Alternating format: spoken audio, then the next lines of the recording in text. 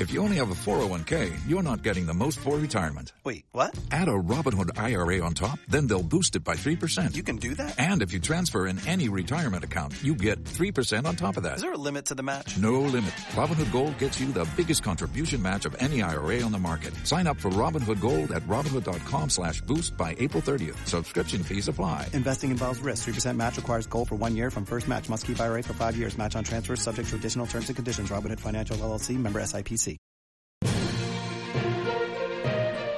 I'm very pleased to be joined by Elizabeth Vargas, an American journalist, a news anchor, and more importantly, an inspiration to many, many millions of people out there with her courage, perseverance, tenacity.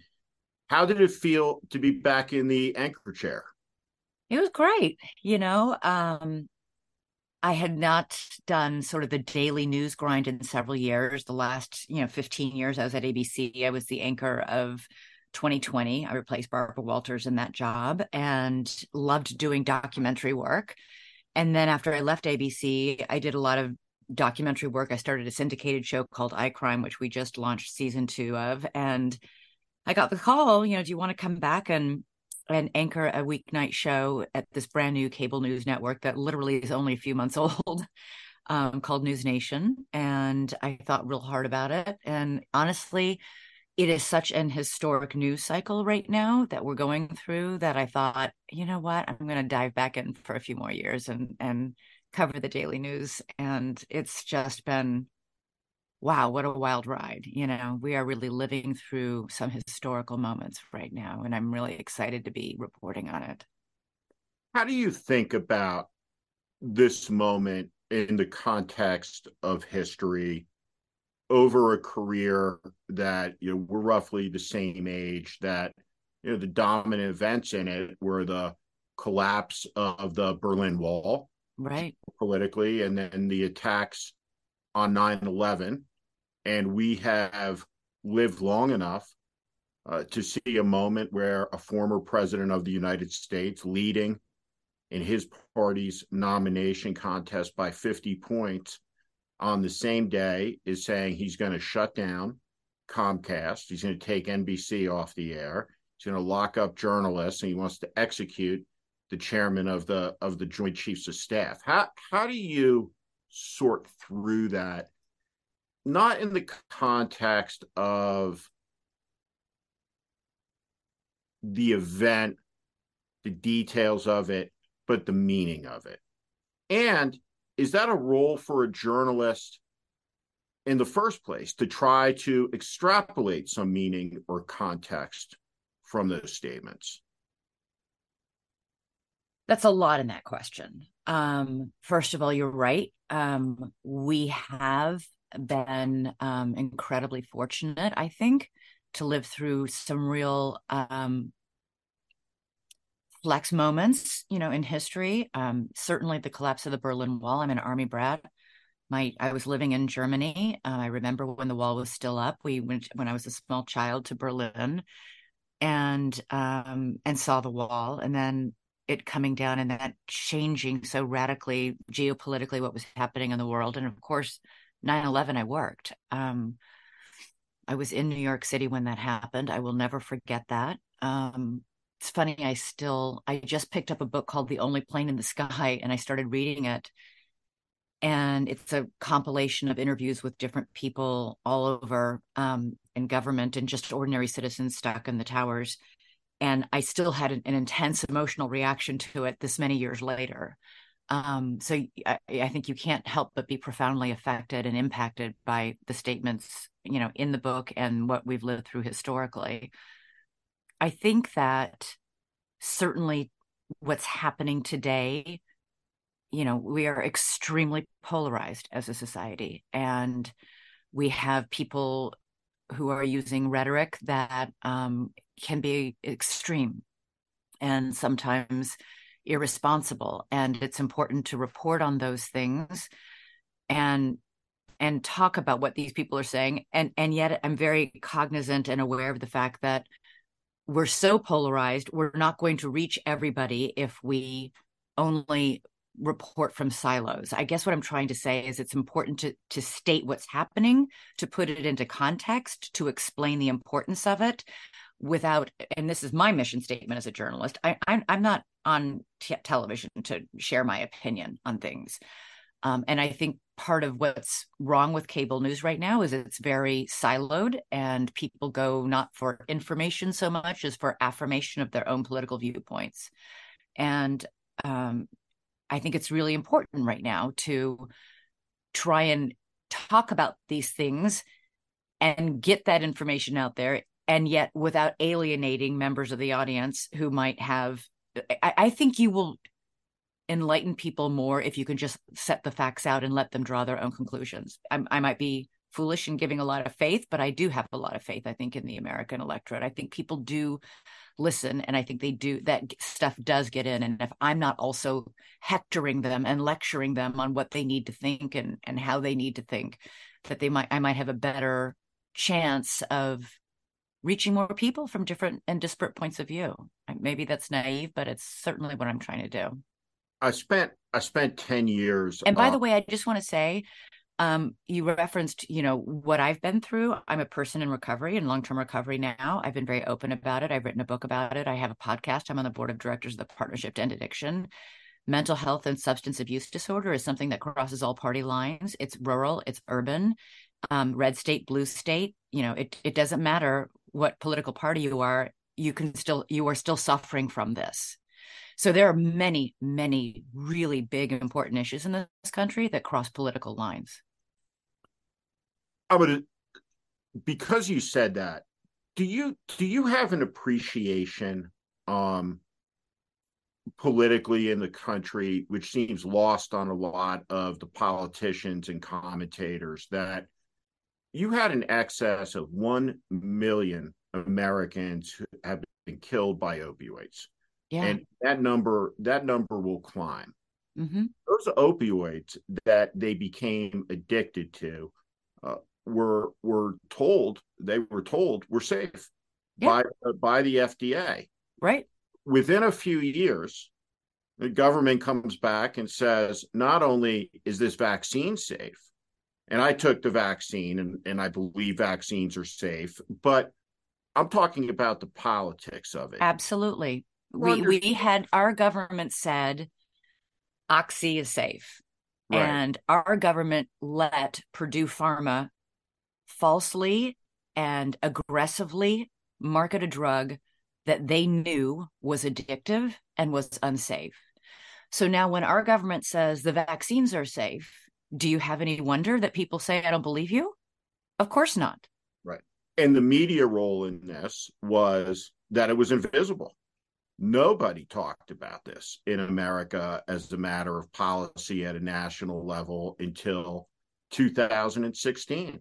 It's when the issue appeared on the national stage in the context of a presidential campaign. And you have a group of people who then, in the coverage of the vaccine and the people that refused to get it, the frame of that coverage, I think that so much of the country heard, is you people are ignorant, you people are stupid. And that condescension has a profound impact on in my view, the collapse of trust between the American people and the institutions, the news media that inform them, because millions of Americans feel judged by those institutions. I think anytime you lead with you're stupid, you don't know what you're talking about, you've lost your audience. And that, unfortunately, is what the vaccine debate devolved into. I too am vaccinated. I got vaccinated. I got my kids vaccinated. But I understand very clearly why so many people had such distrust about the vaccines. And we now know there was a lot that we did wrong during the pandemic. We know that the lockdowns of schools had a profound negative impact on our children and their learning and in their emotional stability and well-being. We are paying the price of that right now. And I think if we can't look back with clear eyes and admit what we did wrong and assess what we could do better next time and be honest about it without being defensive and judgmental, we are not going to learn. I mean, it is okay to make mistakes, Steve. We're human beings. Our government is made up of human beings who make mistakes sometimes and get things right sometimes. Everybody makes mistakes. There's nothing wrong with making a mistake. There is something wrong with refusing to admit that you did something wrong, that you got it wrong somehow. And I think we do a great disservice not to acknowledge there were some parts of the vaccine response that worked and some parts of the vaccine response that did not work. And not to acknowledge there's a very real reason why some people don't trust what the government is telling them. It is based on actual reality. We have an FDA, almost 50% of the FDA budget comes from big pharma. I'm not saying I understand why that happens. Why should the American taxpayer fund the testing of a brand new drug by some company that's going to make a boatload of cash off of that once it gets approved? And if it's safe, it's out there. I get it. Let's have big pharma fund that. But the result is big pharma funds nearly half of the FDA. And people look at that and they wonder, well, are you in the pocket of big pharma? You look at what happened with Purdue Pharma. You look at the fact that the FDA official in charge of approving oxycodone later on went to go work for Purdue Pharma. It's a revolving door, and it's not just big pharma. You know this. You've been in politics for a very long time. We have a big revolving door of people who go in and out of government and then in and out of special interests, and it messes with the credibility. And the American people very legitimately have a lot of cynicism when they say, wait a minute, you're telling me that's good for me? How do I know? How do I know that's true? And I think I think those kinds of questions are good. Our job as journalists is to investigate that and to take the questions and the skepticism, even cynicism, seriously, and delve into the answers and report all the facts. But I think to just say to somebody, to a huge segment of the population, you're crazy, you don't know what you're talking about, you're uninformed, you're not very smart, okay, there it is, and end of discussion. You've lost the audience, you've lost the ability to debate the point, you've lost the ability to engage in what is, a constructive exchange of ideas, because it's always good, if you're only talking all the time to people who agree with you, you're never going to learn anything. You're never going to appreciate or understand the political differences that currently exist in this country and are deepening and dividing.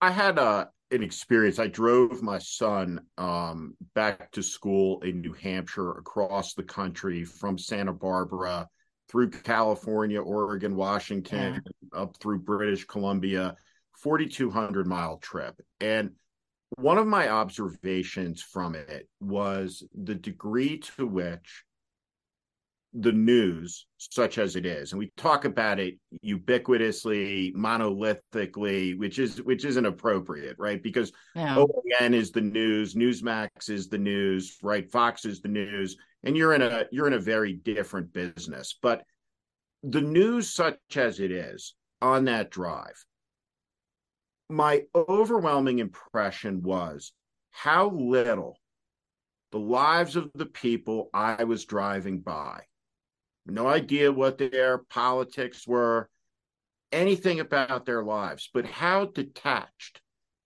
those lives were from anything that's talked about on television news. Mm-hmm. It's true. And I don't, I went to college in Missouri, University of Missouri, which was a fantastic school of journalism. My first job was in Reno, Nevada. Second job was in Phoenix, Arizona. Third job was in Chicago, Illinois. There are whole parts of the middle of this country that I think are largely ignored. We saw that with East Palestine. That's something that the network that I work for now, News Nation, we jumped on that. We knew people would leave. The other networks would leave, and they did. And we stayed and have continued to stay and break news there, every week or so. I have Rich McHugh on my show doing some sort of investigative piece, but we're there in that town showing those people that they count and that they matter. And that when everybody else leaves, we're still there. But you know what? We're the only ones there. We're seeing, it's interesting in the coverage of this UAW strike, because this is a whole section of America that people tend not to think about. The folks who get up every day and go to a plant and work 10 Mhm. hours on their feet, making the cars that we just buy and never think about all that work that went into it and never fully appreciate that, they gave up so much in 2008 to help save the big car companies. And Mhm. now the car companies are making record profits and they want a piece of the pie. Why is Mary Barra earning $30 million a year? And these guys are wondering if they can't afford to buy the cars they make. Is Right. that fair? No. It's not. It's Mhm. not. And, I just think that getting into the heartland of this country, that's where my life was spent until I moved to New York City, where all the networks are based. Um, there's a whole culture out there and a whole world out there. I don't know if you ever saw the documentary American Factory, I think it was called. It was a wonderful documentary about an American factory bought by a Chinese company and the clash of cultures between Americans and the Chinese. But it was also a real window of what it was like to be an American citizen, a high school graduate, working a blue collar job, just wanting to work hard and get fair pay, Mhm. and what their lives were like. And I just think I think people tend to forget that and they don't appreciate that. Um, and I think we'd be better served if we remembered that we can't have everybody living on the coasts and going to college. We need everybody, to make everything work here. Somebody's got to make the cars, somebody's got to drive the trucks, somebody's got to deliver the food, somebody's got to pick the food, somebody's got to grow the food, somebody's got to milk the cows. All those things have to happen for this great country to continue to just exist day in and day out, so that we have something to buy at the grocery store and we have something to drive to get to the grocery store. And I think the more we appreciate the people who are doing that hard work that we don't ever think about day in and day out, often in the middle of the country, um, the better we'll be. There's an incredible political speech on this subject, almost spot on in terms of hitting the nail on the head, that Teddy Roosevelt gave in Mm, 1904 in the railroad town of Dunsmuir, California, which is in the shadow of Mount Shasta. And it is exactly what you're talking about, the society at large, and that everybody who works should be treated with dignity, with yep, respect, and has a role to play in the functioning of the society that's no greater, no less than anybody else's vital role. And it's that's exactly it. a remarkable concept that we've lost on. I wanted to ask you this. So I spent 10 years at NBC News as an analyst, and I got to know Tom Brokaw there. He's one of the loveliest He's people so I've great. met in my life, just one of the greatest guys. And Tom Brokaw, as I got to know him, was astounded by the fact the Schmidt family did not watch Tom Brokaw. We were we were an ABC household in New Jersey. We Mm, watched Bill Butel, Eyewitness News. You had Bernard Shaw on CNN. Yeah, you had Rather Brokaw and Peter Jennings. And so Peter Jennings was the anchor man. Peter Jennings told you what was happening in the world. And before Peter Jennings, trace memory of Frank Reynolds, who I'm sure you knew as well. If those guys were still here and they came back today, and you said, Peter, here's what's going on, what would he say? State of journalism oh, or well, politics? first of all, I had the great fortune of working with both Tom and Peter. Um, Tom Brokaw was at NBC News when I came. I was only 29 years old, from Chicago, and was so kind and so generous. I just have enormous respect for him. And then I worked with Peter at World News Tonight. And eventually, when Peter died of lung cancer, I was named anchor of World News Tonight, with Bob Woodruff. And then there's a whole story there. But Right. um, I don't know what they would make of the state of journalism or the state of politics today, because it's changed radically, both. Um, Although, listen, I was interviewing somebody, an historian on my show the other night, and I was talking about how divided we are. There was a new poll out that just showed record levels of not just division, but also among the electorate polled disgust for both parties, not one or the other, but for both. Like Americans are overwhelmingly right now disgusted by the state of politics. And, I was asking him, oh my gosh, it's never been this bad. And they said, yes, it has. Yeah, it has. America was very divided during Vietnam. We were very divided, obviously, in the Civil War. We nearly tore our country apart. They had, as historians, sort of the long view that we will get through this, but while you're in it, it feels pretty horrible. It just feels. For the ones who work hard to ensure their crew can always go the extra mile, and the ones who get in early so everyone can go home on time, there's Grainger, offering professional-grade supplies backed by product experts so you can quickly and easily find what you need. Plus, you can count on access to a committed team ready to go the extra mile for you. Call, click Grainger.com, or just stop by. Grainger, for the ones who get it done.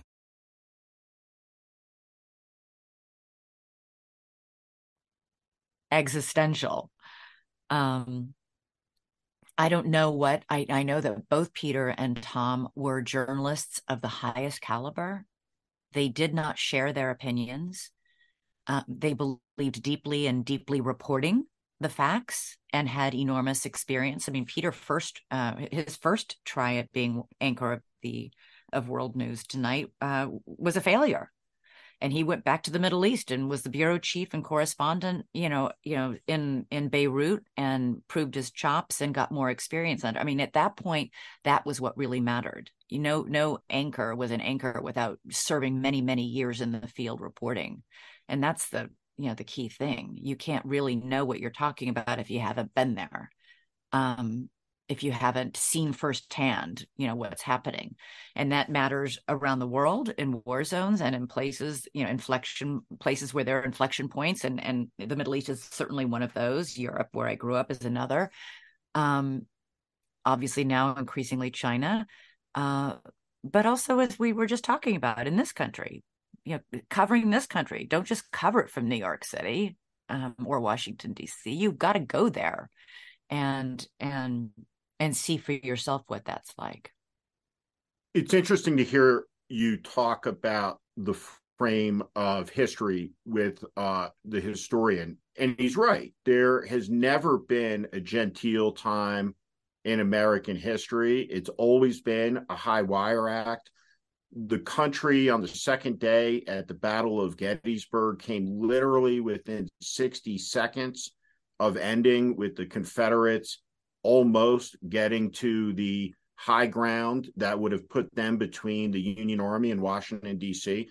The most valorous act in the history of the U.S. military by combat casualties was the charge of 275 men by the 1st Minnesota on the command of William Scott Hancock, a suicide charge, 82% casualties against 3,000 charging Alabamans who were able to exploit a hole in the line caused by a New York congressman named Dan Sickles, who very famously got away with shooting his wife's lover in broad daylight in Lafayette Square, proving a century and a half before Trump said it that you could actually get away with that in New York politics, shooting someone in broad daylight. But that act, that charge, saved the Union. What some people would say, even during the Vietnam War, times of immense cultural division, is that the country's political institutions did not stop functioning in the way that they have ceased to function in this moment. When I talk to audiences, the thing that I try to stress to them in what we share in common is this entire society is built around a radical concept, which is that we pick our leaders. And if you immolate the election process. If it's only a fair election if you win. Mm-hmm. And I say that as someone who placed the concession phone call for John McCain to Barack Obama. And it was an honor. It was an honor to do that. The society doesn't go on. It collapses. There's no workaround. We can have an American society with a 95% tax rate. We can have an American society with a 5% tax rate. We can have an American society with Social Security, without Social Security, without a safety net, with a safety net, but not without elections. And this seems to me it's the elemental story of our time. And what I wanted to ask you is, how do you perceive this moment? Do you view this like I do, which is we're living in the middle of now a 7-year story that's unfolding still. We don't know where it's going. But that story in its accumulation, in its total, is the story of the rise of one of the greatest threats in the country's history that really seeks at a fundamental way it's gotten there to strip away the essence of the American Revolution for power. Listen, the story? Well, I am going to steer clear of commenting specifically on former President Donald Trump being the greatest threat, as you called him, to. Donald Trump lost the election. Donald Trump tried very hard to overturn that election. I think, as many people have testified, members of his own team, and it held. People like, the Georgia Secretary of State. It held. Our democracy held together. I think that democracy only works if you respect the results of a free and fair election. And yes, it is absolutely not only disruptive, but destructive to question elections when there is no evidence of substantial fraud that would have changed that election. And I think people who continue to say it was stolen, despite overwhelming evidence that it was not, can help contribute to certainly an erosion of trust in a process that we all need to have faith in. Everybody needs to trust that when I go cast my vote, somebody will count it, and that all these votes will be counted, and that they will matter in the end, and that we will all get to choose the next president, the next senator, the next congressman, the next mayor, the next council member, accurately and fairly. So yes, I think it's incredibly dangerous to continue to threaten democracy that way, and to question the results of an election. But I think a lot of people under an enormous amount of stress and pressure did the right thing in the 2020 election. And I hope that will happen again in 2024. There's a phrase, I tell this to my kids, you'll hear a cliche, like, don't shoot the messenger. And I'm like, the reason that's a phrase is because someone someday way back shot the messenger, right? Yeah. Probably more than, I guess you're right. Probably more than one, right? And so you talked about being on air on September 11th and these dates, and you're a pro. It's a skill to sit there, to do that on television. It's a lot harder. And I'm not talking about being an analyst. I'm talking about the job that you did, being an anchor. And it's a very, very small percentage of the human population that can do that effectively. And keep your poise, right? In a moment of unbelievable tragedy. So on election night 2020, we now know from Fox News, you have the anchor of Fox News. And I never conceived of this as a possibility. When you look at the totality of everything that would happen, and I don't feel like this has been lingered on enough. Bret Baier, when he learned the news, and the news, right, networks go spend a lot of money, right, to report the news on an election night, right? It's a big global news. Who's going to be the president of the United States? Mm-hmm. It's going to be Joe Biden. You have the anchor of the network sitting there in 2020 saying, audience isn't going to like this. We're gonna have to let them down softly as we tell them the news. How do you process that? Because that to me is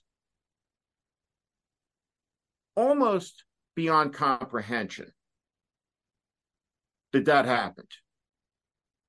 I think a lot of journalists felt the same way. Listen, we don't know exactly what happened. These are reports, but certainly I think the most damning evidence of all of this emerged in the Dominion lawsuit, text messages and emails that were released as part of discovery. And it showed that Fox News, I mean, I can't imagine this as a newsflash to anybody who watches Fox News, but that they were, listen, it showed a lot of things, those text messages and emails, and a lot of them contradictory. But they were very concerned about telling the audience what it wanted to hear, and that is backwards. As journalists, we should be telling the facts as we know them, and make clear this is how we've come to, this is what we have learned, this is what we've talked to, we've investigated this, and this is what we've learned. Or in the case of election night, these are the results that we are being told.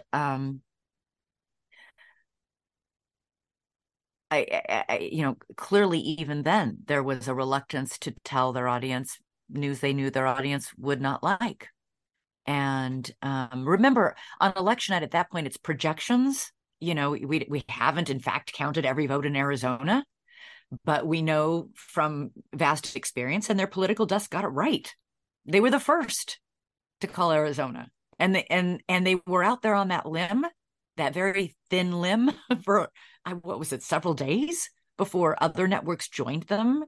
It was a lonely place to be, and a very provocative, and as you can read from the Dominion discovery material, there was enormous pressure within Fox and from Fox journalists and Fox News anchors, that we should go back. We should uncall this for Arizona. We should wait and see. And what on earth is that? What are they doing calling this for Joe Biden so early?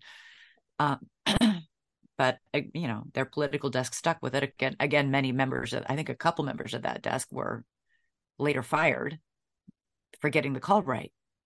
Yeah.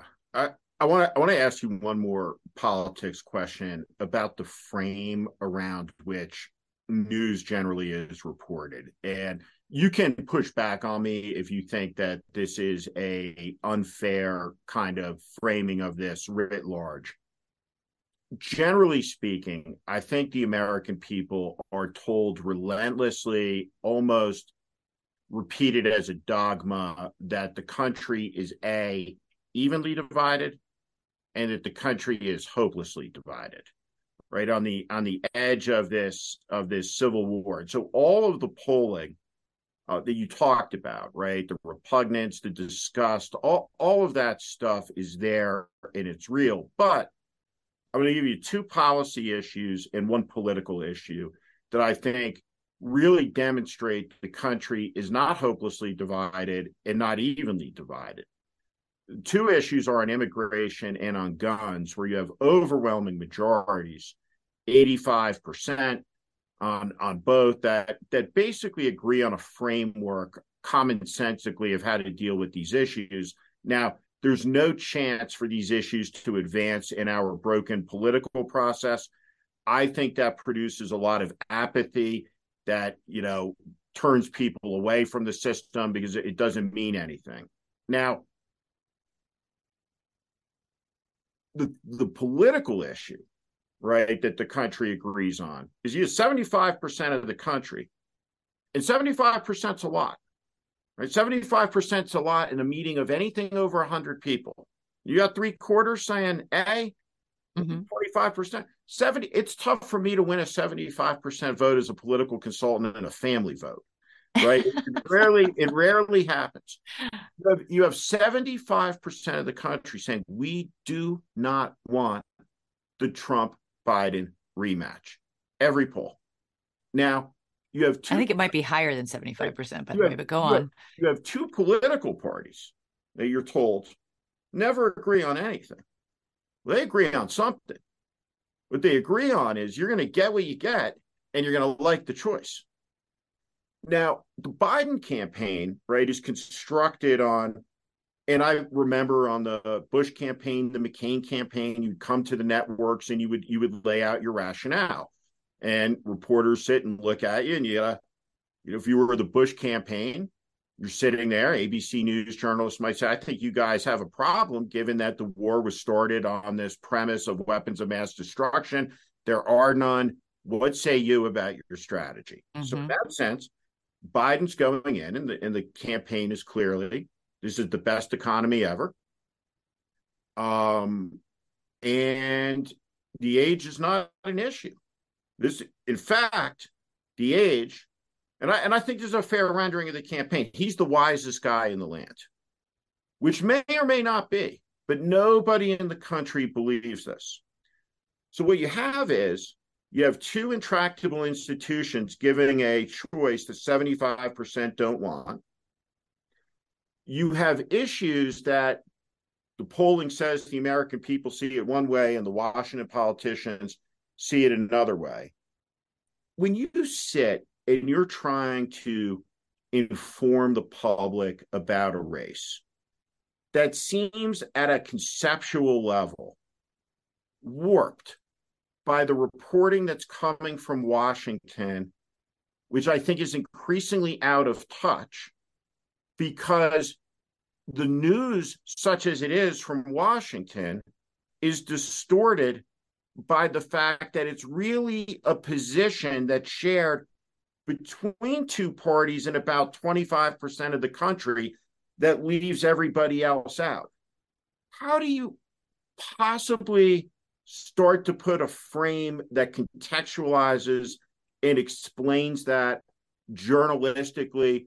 Because the frame of the choice that comes from Washington, that comes from the Acela corridor, is not empirically an accurate reflection of reality as it can be assessed in this moment.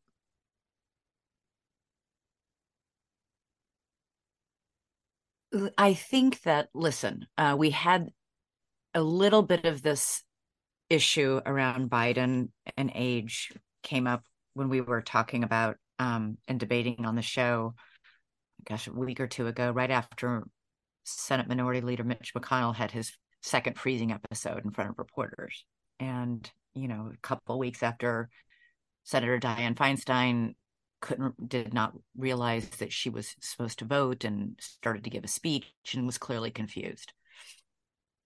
And there was this whole, debate of, and I think what Nikki Haley called it, the most privileged, nursing home in America, the United States Senate.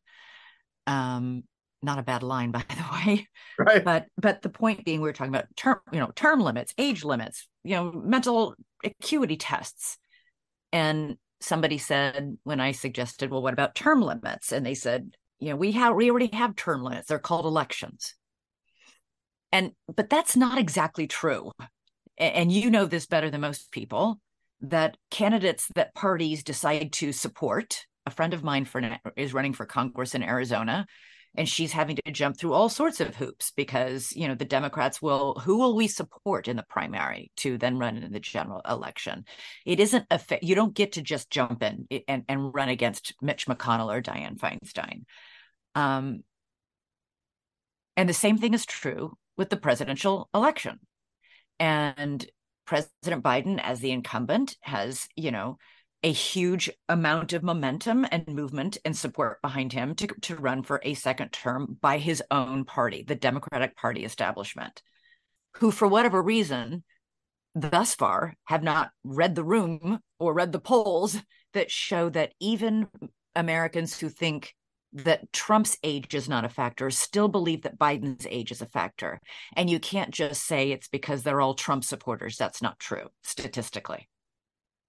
People are saying this because they are watching Joe Biden, and they are watching the way he walks and the way he talks, and they're seeing this in their own families. I see it in my own family. I have two parents who are in their 80s. And you understand and recognize old age and the toll it takes if you're lucky to live that long. That's what happens. And eventually, and not everybody at the same pace.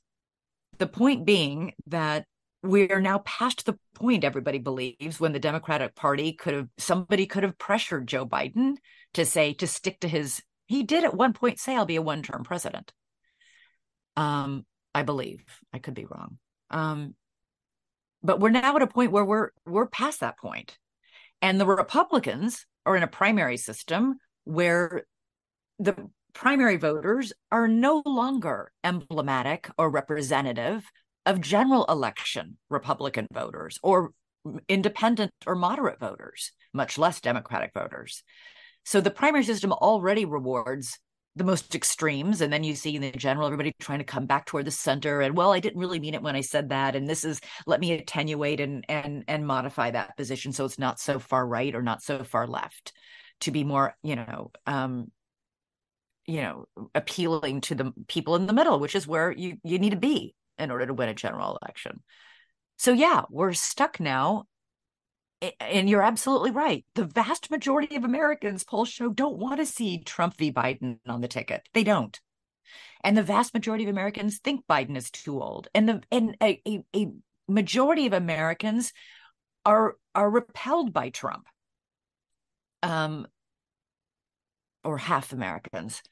So we'll see what's going to happen. But, despite the fact that, you're right, 75-80% of Americans don't want to see that choice on their ballot in 2024. That's what they're going to see at this point, unless something happens. Unless something happens to Biden, then I don't know what's going to happen. It'll be a free for all.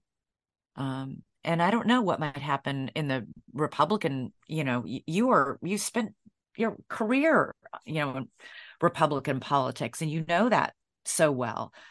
Can you think of anything that is going to derail Trump's momentum thus far? As he's been indicted, his lead has only expanded. He skipped the debate, his lead expanded. I don't know what might happen to change things up. I think what has to happen is, and by the way, this is while polls show that right now Trump and Biden are statistically tied in a general election.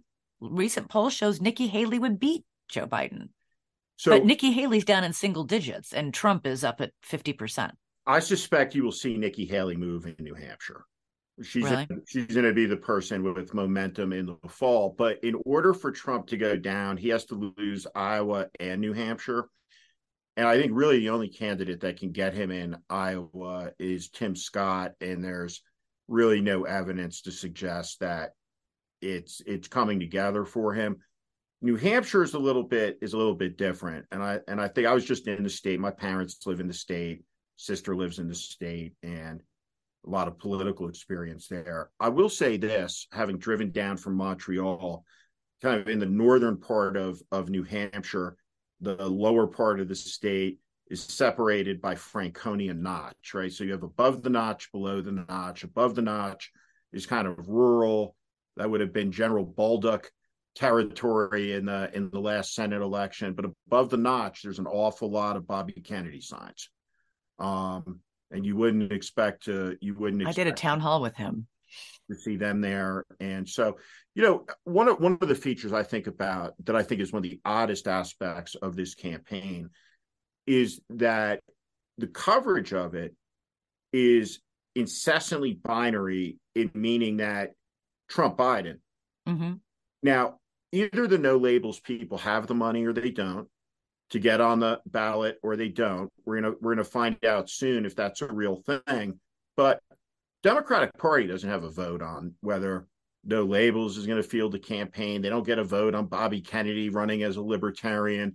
So I think he might, by the way. I'm just guessing, but that we have 5 candidates on a ballot of some prominence from Cornel West and on down, and a political system that is unresponsive in a country where there's 132 different choices of ketchup. Is going to demand different choices at the end of the day. And so I think that's one of the things we're watching is politics. Is the glass going to break after the tension it's been under over the last 7 years? I think there's a lot of evidence to suggest. What happens, do you think, if we do have a ballot that it doesn't just have Trump and Biden on it as the Democratic and Republican nominees, but a RFK Jr. and a Cornel West, and who knows else? Maybe Joe Manchin changes his mind and jumps in. I don't think he will, but I don't know. The first thing it would do is, if you had more credible candidates on it, it expands the number of swing states, right? From like our 15, 16 to 25, 30, 35. A real legitimate 3-way race puts the race into play in about 42 states, which we haven't seen in a very, very long time. But just as a practical matter, right? If you listen to official Washington Democrats talk about this, what I hear them say is basically, we can't win a 3-way race. And here's the deal. This is not a track event, right? That's not what politics is, right? It's not fair. It's not an even race. One side runs uphill, one runs down. One's got ropes, one doesn't. One's got water, one doesn't, right? It sucks. Right, I was, when I ran John McCain's campaign, was outspent by $350 million. Yeah, in a 3-way race, if you're Joe Biden and his team, you have to figure out how to win that race. And if you can't win that race, and you go into it saying we can't conceivably win a 3-way race, then the party as an institution really has to examine that and say, well, this is going to be what it's going to be. And we ought to have someone on the ballot who at least gives us a de minimis chance to be able to win. But you can't forfeit a presidential campaign in August of 2023 on the hypothetical probabilities that Cornel West would be there, that and there's a mythology, right? And I don't accept it, right? Hillary Clinton did not lose the election because Jill Stein was on the ballot. There's a lot of reasons she lost the election. That wasn't particularly an acute one. And I say this to someone who admires her. So I think that there's always a lot of revisionism after an election. We tend to look at elections and say, well, the result was caused by the last major event of it, as opposed to the first major occurrence in it. And so what's happened, why it happened, what's happening now, what it means, I think there's a lot of subjectivity on this stuff, depending on how you see the world. Other than to say, I think we're in a very volatile moment, and volatility will drive a lot of disruption in this cycle, is what I think. And I'm curious if you do think there's any chance that Biden will step down. Yeah, I think any day.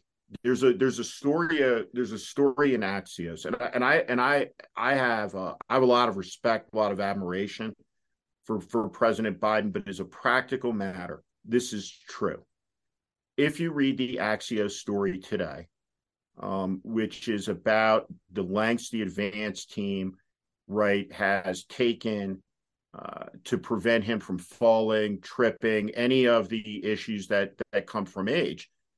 as someone who's run an organization, I think it's easy to write if you're working for Politico or Axios, right, that there's some magical 20-something staffer out there who's got the ability to keep the president from tripping.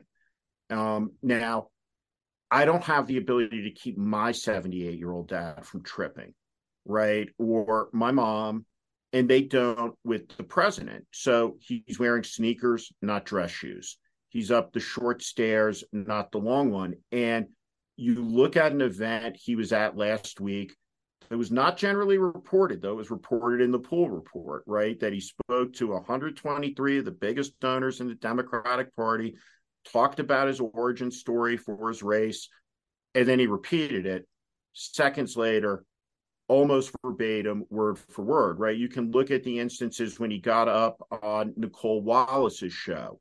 And walked out. Off the set. And that's tough to do because if you're on a live TV set, it's a live TV set. So at any day, disconnect. If the president froze like Mitch McConnell did, it's over. It's over. That's what I mean by it. You fall down the steps of the plane, it's over. So what is the Democratic Party? What are they all doing in case that happens? Because Mitch McConnell fell. That's why he's having, according to his doctor, these weird freezing moments because he had a terrible concussion after falling. Right. Barbara Walters fell at the French embassy in Washington, D.C. She was never the same after that. Right. My mom fell last Thanksgiving. She was in the hospital for a week because she hit her head. When you are in your 80s and you fall, it is a serious event. Very serious. And this is a president who looks unsteady often when he's walking. And all it takes is tripping and falling on your way to go brush your teeth in the morning. I'm not. So I've lived through this, right? Which happened over the rise of Trump in the Republican Party.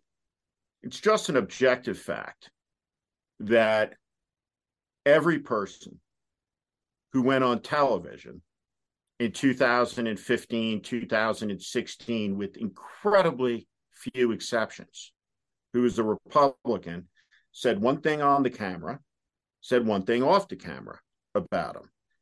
Joe Scarborough just said this regarding Democrats who go on his show. Every Democrat who comes on says one thing on the air, says another thing about this off the air. What are they saying off the air? Off the air, every Democrat says they don't think that Biden is capable of running a winning election. No one wants to be first, right? No one wants to be on point. But none of this is lost on the American people who know intuitively. Yes, that's what I mean. We were talking about this at the beginning. That it's all bullshit. And that's why David Ignatius wrote that column, which apparently really got it. Listen, the other thing, it's interesting. We haven't talked about this at all, but the other thing that I'm hearing is something that Democrats are saying behind the scenes and that nobody is saying publicly, is that they feel that President Biden's decisions to have his son Hunter, going on Air Force One with him to Ireland and going to a state dinner with it, major mistake. You can love your son and support your son in his recovery from a serious drug addiction, and it doesn't have to be in the public eye.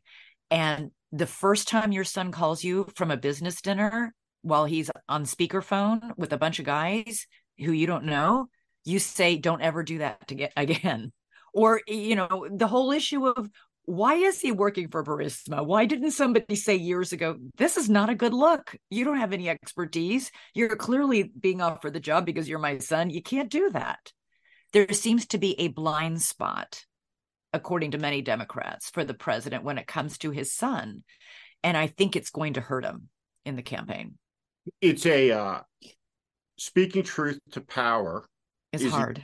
Said than done. And one of the greatest White House aides of all time was John Kennedy's, Kenny Donnelly, and his ambition in life was to be the first person in the Oval Office every day to tell Jack Kennedy he was full of shit about something, and that typically is not the route to getting is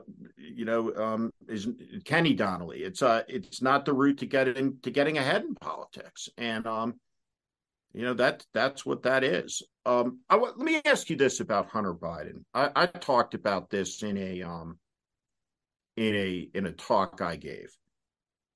Seems to me that what Hunter Biden, put aside, whether he should be on Air Force One or all of this, for certain, he's entitled to some grace in the society. Lot of politicians have kids.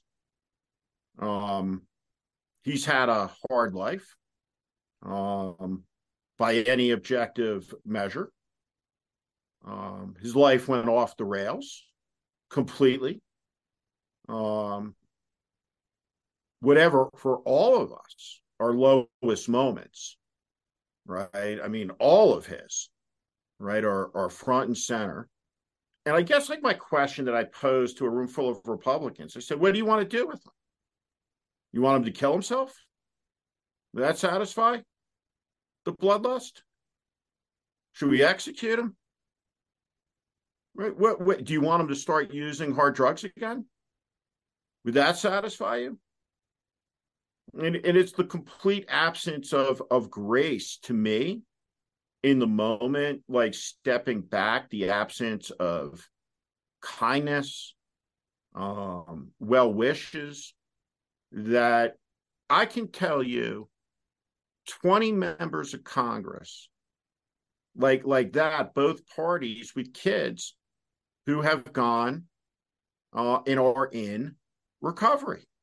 Do we really as a country want to make this, right? That you run for office, your family is in the free fire zone for destruction. You've got an anorexic daughter. Your opponent's going to try to drive her to suicide. And so I think that this is an elemental story about American culture and about American life. And my fundamental criticism, the defect of American political coverage, is American political coverage posits that American culture flows out of American politics, as opposed to American politics flowing out of American culture. And when you cover it, that politics is at the headwaters, it has a profoundly warping and distorting effect. And I'm curious, like how you think about it, because you will be remembered as a world-class journalist, someone talented who had a great career in all of it.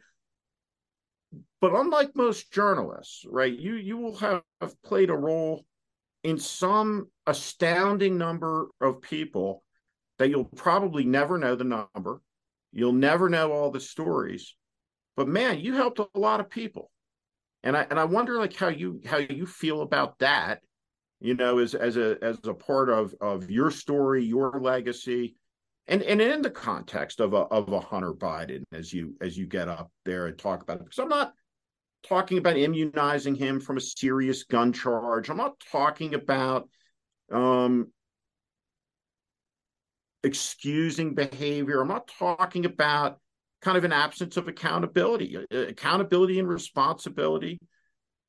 These things happen, when people have to make amends, from things they've done wrong. But I'm curious, like on your kind of worldview on this stuff.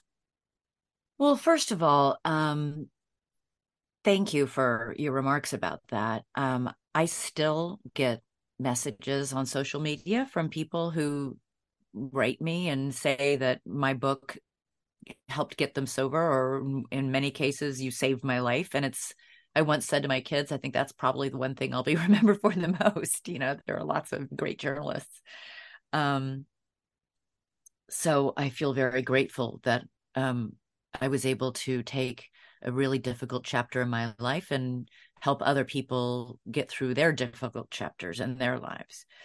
I do think that Hunter Biden's addiction has been certainly weaponized politically.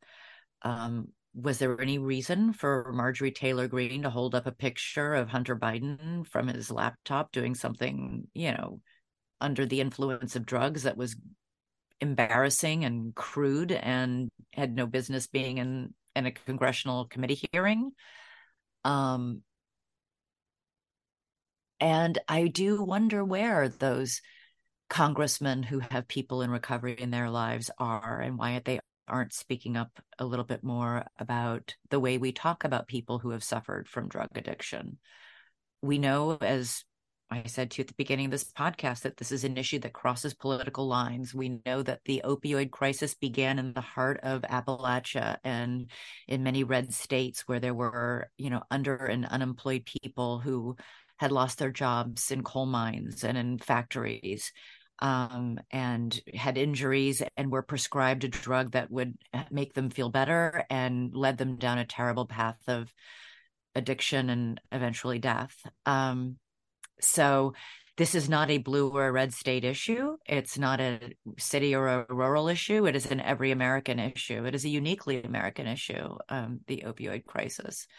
And I think it is a terrible thing to ridicule somebody or denigrate somebody for what they did while in the grip of addiction. And I don't say that he should be excused for any crimes that he committed. He should not. Everybody should be equal under the law. By the way, it is very difficult to find somebody who would have been indicted for the kind of gun charge that he's been indicted for, who didn't also use that gun for a crime, in commission of a crime. I'll be very direct about it. He is being treated unfairly by the law. When you look at a prominent person, and you look at a person in politics, particularly in this moment of time, you have to look, whether it's Alvin Bragg in New York or it's Hunter Biden. Is there politics influencing this? And when the answer is an obvious yes, on the basis of, well, give me the list of other people who've been similarly charged, right? So the issue with Hunter Biden is, would the 25-year-old black kid be charged with it? If the answer is yes, by all means, charge him. But if the only person in America who would be charged for this is the president's son, because the attorney general doesn't want criticism, well, that's an issue too. Yeah, and I think that's plainly staring. I think that's plainly staring this story in the face. Yeah, and so we're clear that when these gun charges, on its face, he violated the law. He lied. He said, "I'm not a drug user," and in fact, he later on revealed he was a drug user. So on its face, he did violate the law. The reality is, this particular crime is never charged unless you go on to use that gun in commission of a crime. In this case, Hunter Biden had this unloaded gun for 11 days until his sister-in-law took it away from him because she thought he was going to kill himself. The same thing is true of the taxes. He repaid all those taxes. I know people who got in trouble with the IRS and didn't pay all their taxes, and the IRS hounded them and in some cases took their driver's license from them and, made all sorts of arrangements on a payment plan for them, but they didn't get charged with a crime. So I just think you have to be clear about all of that there. Anyway, I just think that, and it's funny, I asked Bobby Kennedy this in my town hall that I anchored, because he is a person in long-term recovery. He was very addicted to heroin, or I think it was heroin or cocaine. He was addicted to drugs and has been in recovery for many, many years. And I wanted to know from him what he felt about seeing, somebody else's addiction weaponized in a way politically. And he didn't really answer the question, but he did talk very, in a very interesting way about how he thought we as a country should be approaching recovery, which was holistic and judgment free. I just think it feels like Hunter Biden is fair game, and to a lot of people. And listen, I think there have been many, many, many mistakes in the way the Biden family has handled this, and Hunter Biden has handled this, and even President Biden has handled this, and in having his son be so public. I'm not in that family. I don't understand, the dynamics there. And I certainly don't understand what it's like to be the father of a child, to be the father who has lost 2 children and almost lost this son to a terrible drug addiction, and what that must be like. I can't fathom if one of my kids had gone through this. So I don't think anyone can. I don't think anybody can, and I just think it's a bipartisan issue, and I really do wish more people, to bring it now to full circle, I really wish more people in Congress, as you say, and in life would be a little more graceful about that aspect of the story. Everything else, let's debate. And, is it fair to charge? Was it a violation of law? Should he have been working for Burisma in the first place? Did he lie about funds from China? Blah, blah. That's all fair game and open for debate. I wish his addiction was not used as just to bludgeon him. The last question. 2024, the story of the year is going to be the presidential election. Yeah. But is that the story?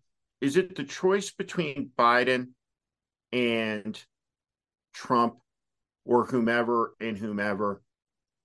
Or is the story that the country may be about to, no hyperbole, just taking everyone literally what they say, to cash in its democracy? That if you say it, right, journalistically, my response to it is I take it seriously. You're saying it. I have no reason to believe you don't mean it. What is the story? Is it the choice between the candidates, or is it a deeper choice in our society on a fault line between a continuation of democracy, a Republican form of government, or a sharp turn away from it?